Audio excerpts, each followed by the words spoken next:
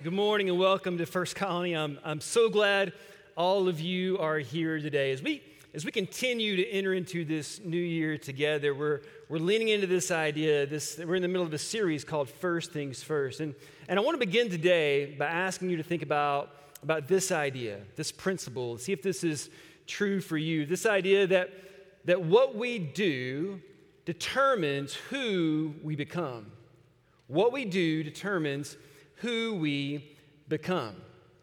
Some of you know this about me, but I enjoy running, and so a couple times a week I'll get up in the morning and I'll go for a morning run just for exercise. And when our family moved here last year, I was looking for a place, where are the good places around town to go for a run, and I was excited when I found Memorial Park over here at University. Some of you know about this. There's a great area, some great trails over there. There's some water, there's some trees. Sometimes in the morning you'll see deer out there. It's just really beautiful and amazing that it's right here in our city, and I love going over there to run in the mornings. And fast forward to, it's the weekend before Thanksgiving, and I'm driving over on a Saturday morning to go for a run, and as I'm driving down the street, I'm realizing something's going on. Something's happening. There's flags up everywhere. I see balloons. I pull into the parking lot. There's vendors, and then it hits me. Oh yeah, it's the weekend before Thanksgiving. I bet they're doing a turkey trot. That's great. I pull in. I'm thinking, I've already planned to run this morning. I might as well go ahead and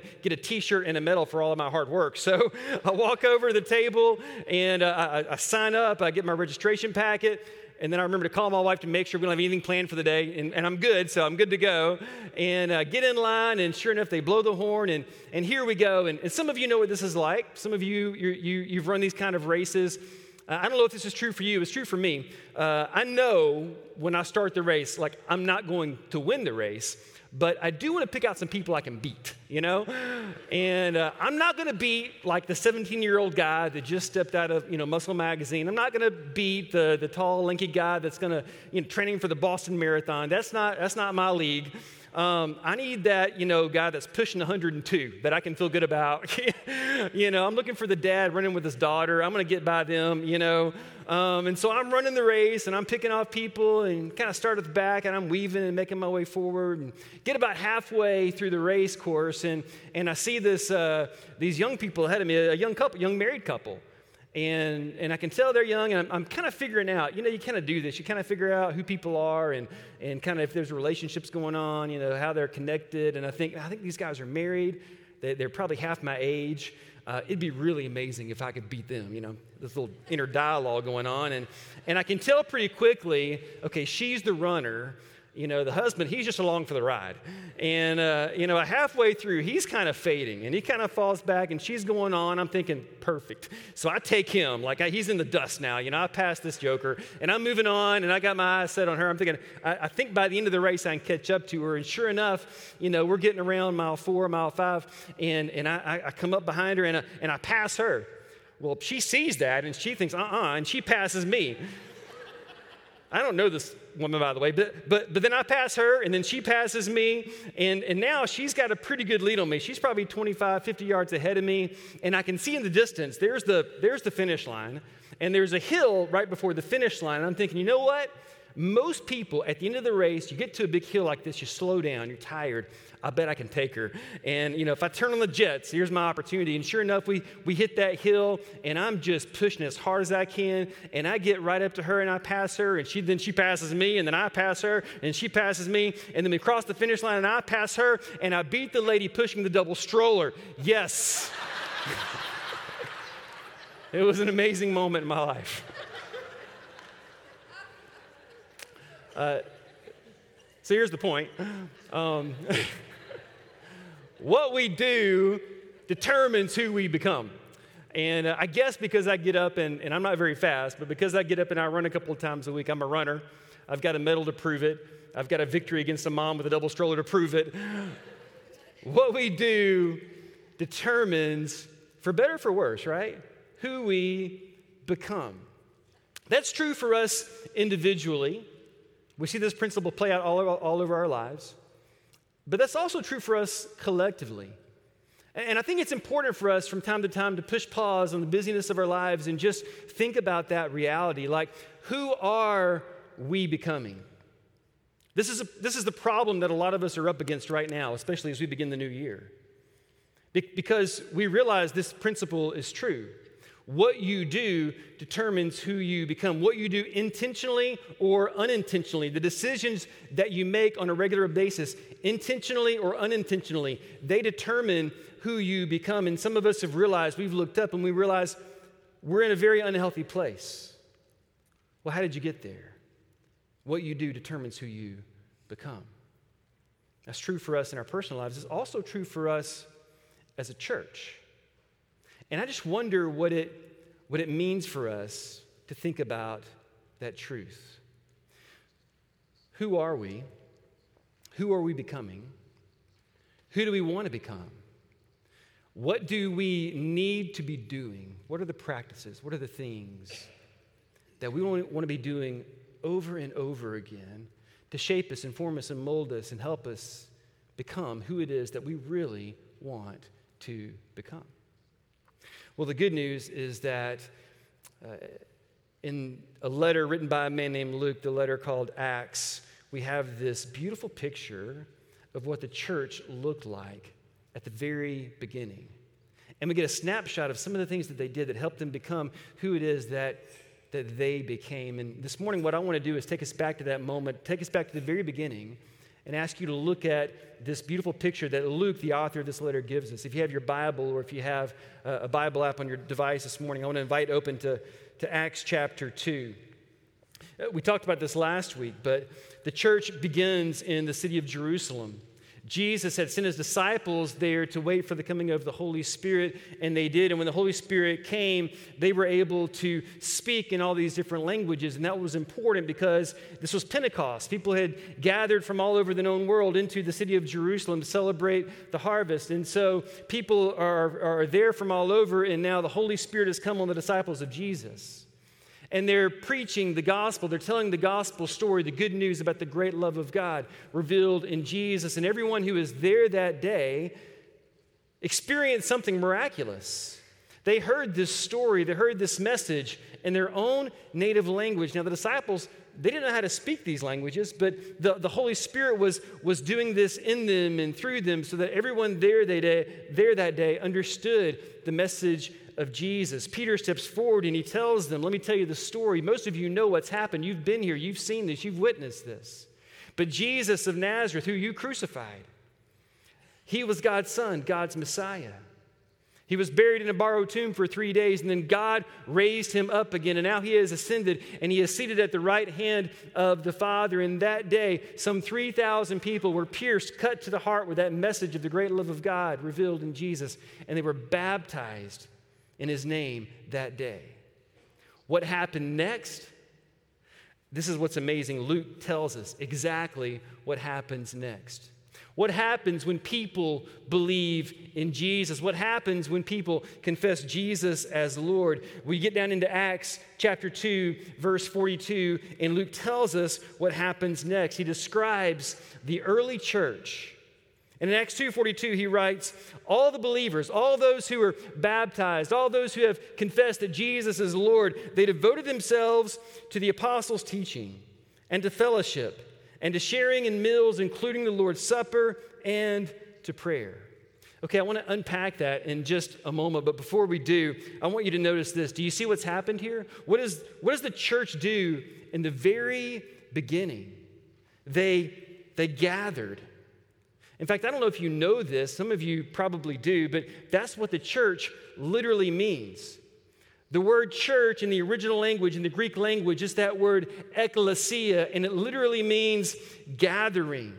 In fact, when the Bible was first translated into English from the Greek language, William Tyndale, he didn't use the word church. You know what word he used? In his translation, he used the word congregation, because he was trying as best he could to grab on to an English word that conveyed the meaning of this Greek word. It's the Greek word ekklesia. And as far as he could tell, the best word he could come up with to describe what this word meant was the word congregation. It's a gathering of people, an assembling of people. This is what the word church literally means. Now, our Bible translators, they do an amazing and a wonderful job in trying to put into the English language as best they can an accurate picture, description, translation of the original language. But the tragedy, I think, for so many of our English Bibles today, and using this word church, is that it's missed out on this original meaning. That word church actually comes from a German word. And I'm going to go ahead and tell you, I'm going to mispronounce it, but it's something like Kirche. And that comes from a Latin word, basilica. And both those words are actual, what they mean, it actually means like a location or a building or a place to meet. And the tragedy in that is that somewhere along the way, the church stopped being a movement and it became a location. Somewhere along the way, the church stopped being about the people and it became about a place. But what we see is that in the very beginning, when people came to faith in Jesus, this ecclesia of Jesus, what do? They came together and they gathered together. And that's important for you to know because there's a sense in which you can lock the doors to a church, but you cannot lock the doors to the ecclesia of Jesus. These disciples in Jesus, this ecclesia, this gathering of people who believed in Jesus, they gathered together, and what did they do? Luke tells us, we read it, let's read it again, verse 42. All the believers devoted themselves to the apostles' teaching, to fellowship, to sharing in meals, including the Lord's Supper, and to prayer. This is what it looks like when the church gathers. When we gather, we devote ourselves to what? To apostolic teaching. Well, what is that? These early Christians, they were hearing the teachings of Jesus from these people who had been with Jesus for 3 years, who had sat at his feet. And now they're rethinking everything they heard him say, everything they saw him do, everything they experienced with him during those 3 years. They're rethinking all of it through the lens of the resurrection and the ascension of Jesus. And they're passing on to these early believers the very same things that Jesus had taught them. And the really amazing thing is that you and I have access to the same apostolic teaching. In fact, your New Testament, your Bible, it is filled with, in fact, it's entirely made up with apostolic teaching, the teachings of Jesus from his earliest apostles. What does the church do when it gathers? We devote ourselves to apostolic teaching, to the teachings of Jesus. And we devote ourselves to fellowship. And again, I love the original language here because the word for fellowship in Greek is that word koinonia. And there's a sense in which it means absolutely that we share the things that we have, but it's more than that. It's not just sharing what we have, it's sharing everything we are. It's sharing ourselves with one another. If you've ever been a part of a family, you've got a sense of koinonia, right? You know what it's like to wake up in the morning and see each other before you brush your teeth or brush your hair. You know what it's like to get mad at each other, to celebrate with each other, to experience the highs of life together, to cry together when you walk through the valley of the shadow of death. You know what it's like to forgive one another? Like this is the sense of the koinonia that God wants for his church, for believers in Jesus, for his ecclesia, to have this kind of fellowship. It's sharing what we have, but it's so much more. It's sharing all that we are, all of ourselves with one another. This is what it means to be a part of the family of God. When we gather, we devote ourselves to fellowship, and we devote ourselves to the breaking of bread. And I love that in the New Living Translation, in parentheses, it puts, including the Lord's Supper. Scholars agree this is almost certainly what Luke had in mind when he coined this phrase, the breaking of bread. They would come together and they would eat together, absolutely, but they would also celebrate the body of Christ given for us, the blood of Christ poured out for us, just like we just did a few moments ago. And they would do this at every table, at every meal, every day. They would celebrate it as often as they could. And I'll confess, I really didn't understand that until a few years ago. In 2018, my wife Alicia and I, we got to go to Israel, and this whole thing just came alive for me in a new way. Some of you have been there, so you know this. What was so amazing, and it wasn't even, no one even pointed this out, it was just there. Like at every single meal, every single table, every lunch, every dinner that we had in Israel, there was bread and there was wine. There was the body of Christ, and there was the blood of Christ. And there it was. God, once again, taking something ordinary and transforming it into something extraordinary. Taking something that was common at every table, for every meal, with every family, and giving it new meaning, new weight, new significance. And for the early church, they couldn't eat a meal. They couldn't break bread together and not remember Jesus. And not break the bread and remember the body of Christ. Not take the cup and remember the blood of Christ poured out for them. Every table for them became a communion table. When we gather, we devote ourselves to the breaking of bread, and we devote ourselves to prayer. What do believers in Jesus do? We pray. Why? Well, you know why. Because we trust Jesus. We trust in Jesus.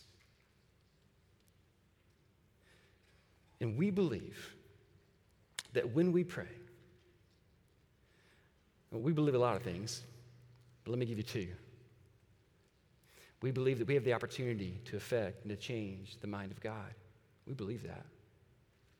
And we believe every time we pray, God changes us. And when these first believers in Jesus gathered together to pray, what do they pray? You keep reading through the story of the church. You keep reading through the New Testament letters, and you see the prayers that we have from these early believers in Jesus. And absolutely, they pray for those who are sick. They pray for those who are in prison. They pray for those who are in need. But you know what else they do? When they pray, they retell the gospel story. The story of Jesus. When they pray, they worship Jesus in adoration and praise. They pray full of faith, believing that God could and God would, and in fact, God does work all things together for our good and for his ultimate glory. When we gather together, we devote ourselves as believers, as the ecclesia, the gathering of Jesus followers, we devote ourselves to prayer. The early church, when they gathered together, they devoted themselves to these things, and then Luke tells us what happens in verse 43, and I love this. Luke writes, a deep sense of awe came over all of them, and the apostles performed many miraculous signs and wonders, and all the believers, they met together in one place and shared everything they had. They sold their property and possessions and shared the money with those in need. They worshiped together at the temple each day, met in homes for the Lord's Supper, and shared their meals with great joy and generosity, all the while praising God and enjoying the goodwill of all the people. This is what the church did. They gathered. And as they gathered together, you know what happened? They changed the world. In fact, you and I are here today because these believers gathered. The ecclesia of Jesus came together. And you know how they changed the world? They changed the world with their love. You think about how what you do affects who you become. As these early believers in Jesus devoted themselves to the teachings of Jesus, to communion, to fellowship, to prayer, you know what happened? The fruit of the Spirit, the fruit of love, was being cultivated in them individually and collectively as the church of Jesus Christ. And that love changed the world. You know, tomorrow is Martin Luther King Jr. Day. I love that. I was thinking about him this week as this message was coming together, remembering something he once wrote in his book, Strength to Love. Martin Luther King Jr. once wrote, "The greatest of all virtues is love. Here we find the true meaning of the Christian faith and of the cross. Calvary is a telescope through which we look into the long vista of eternity and see the love of God breaking into time. Out of the hugeness of his generosity, God allowed his only begotten Son to die that we may live. by uniting yourselves with Christ and your brothers through love, you will be able to matriculate in the university of eternal life. In a world depending on force, coercive tyranny, and bloody violence, you are challenged to follow the way of love. You will then discover that unarmed love is the most powerful force in all the world. These early Christians, they gathered in love. Their example, the sacrificial love of Jesus on the cross. They saw the power of unarmed love. And the fruit of the Spirit of love was formed in them as they gathered, and it changed the world. Now, some people say they believe in God, but they don't need the church. But gathering with God's church is exactly what people who believe in God do. This is what it means. This is what it looks like to be a part of the church of Jesus Christ. We gather. That's what we do. We gather. And then Luke adds in the last verse there what God does. He writes, each day the Lord added to their fellowship those who were being saved. You see, what we do determines who we become, just like what you do determines who you become. So if you would allow me permission to just gently ask you that question. Who are you becoming? We're always becoming. It doesn't matter if you're 16 or 60. We're always becoming. You're never not becoming. The question isn't, are you becoming? The question is, who are you becoming? And is it who you want to become? What do you need to do? What do you need to change to become who it is that you want to become? That first church, after it started in Jerusalem, you may know this, but persecution very quickly broke out. It started with Jewish leaders in Jerusalem who wanted to put an end to anyone that was putting forth this notion that Jesus of Nazareth really was God's Messiah. They took it so far that they actually killed one of the early leaders in the church, a man by the name of Stephen. They stoned him to death. After that moment, you can imagine what happened. The church in Jerusalem scattered.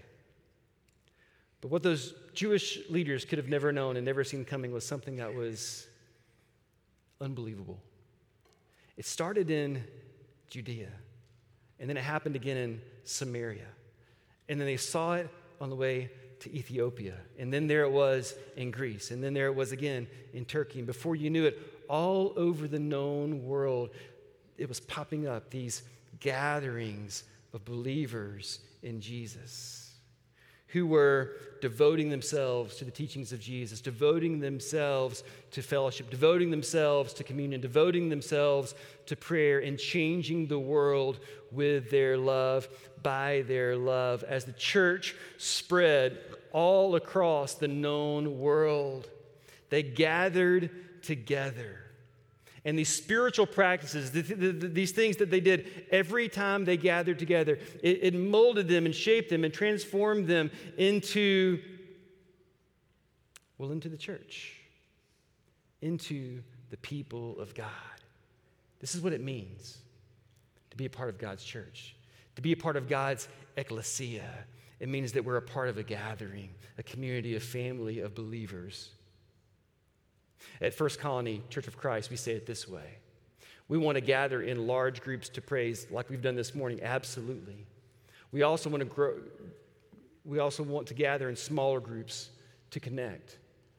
And many of you, you're a part of a class, you're part of a small group. Praise God, I'm so glad for that. If you're not, just so you know, in 2 weeks we'll have the next Find Your Place, a chance for you to find a small group. It's so important that everyone in this church is a part of a gathering, a large gathering or a small gathering of believers in Jesus. This is how we're shaped. This is how we're formed. This is how we become who God wants us to become as His ecclesia, as His church. You see, whenever we gather together with believers in Jesus, you know what happens? We become more and more like Jesus. And this is God's desire for you. It's God's desire for me that we gather together.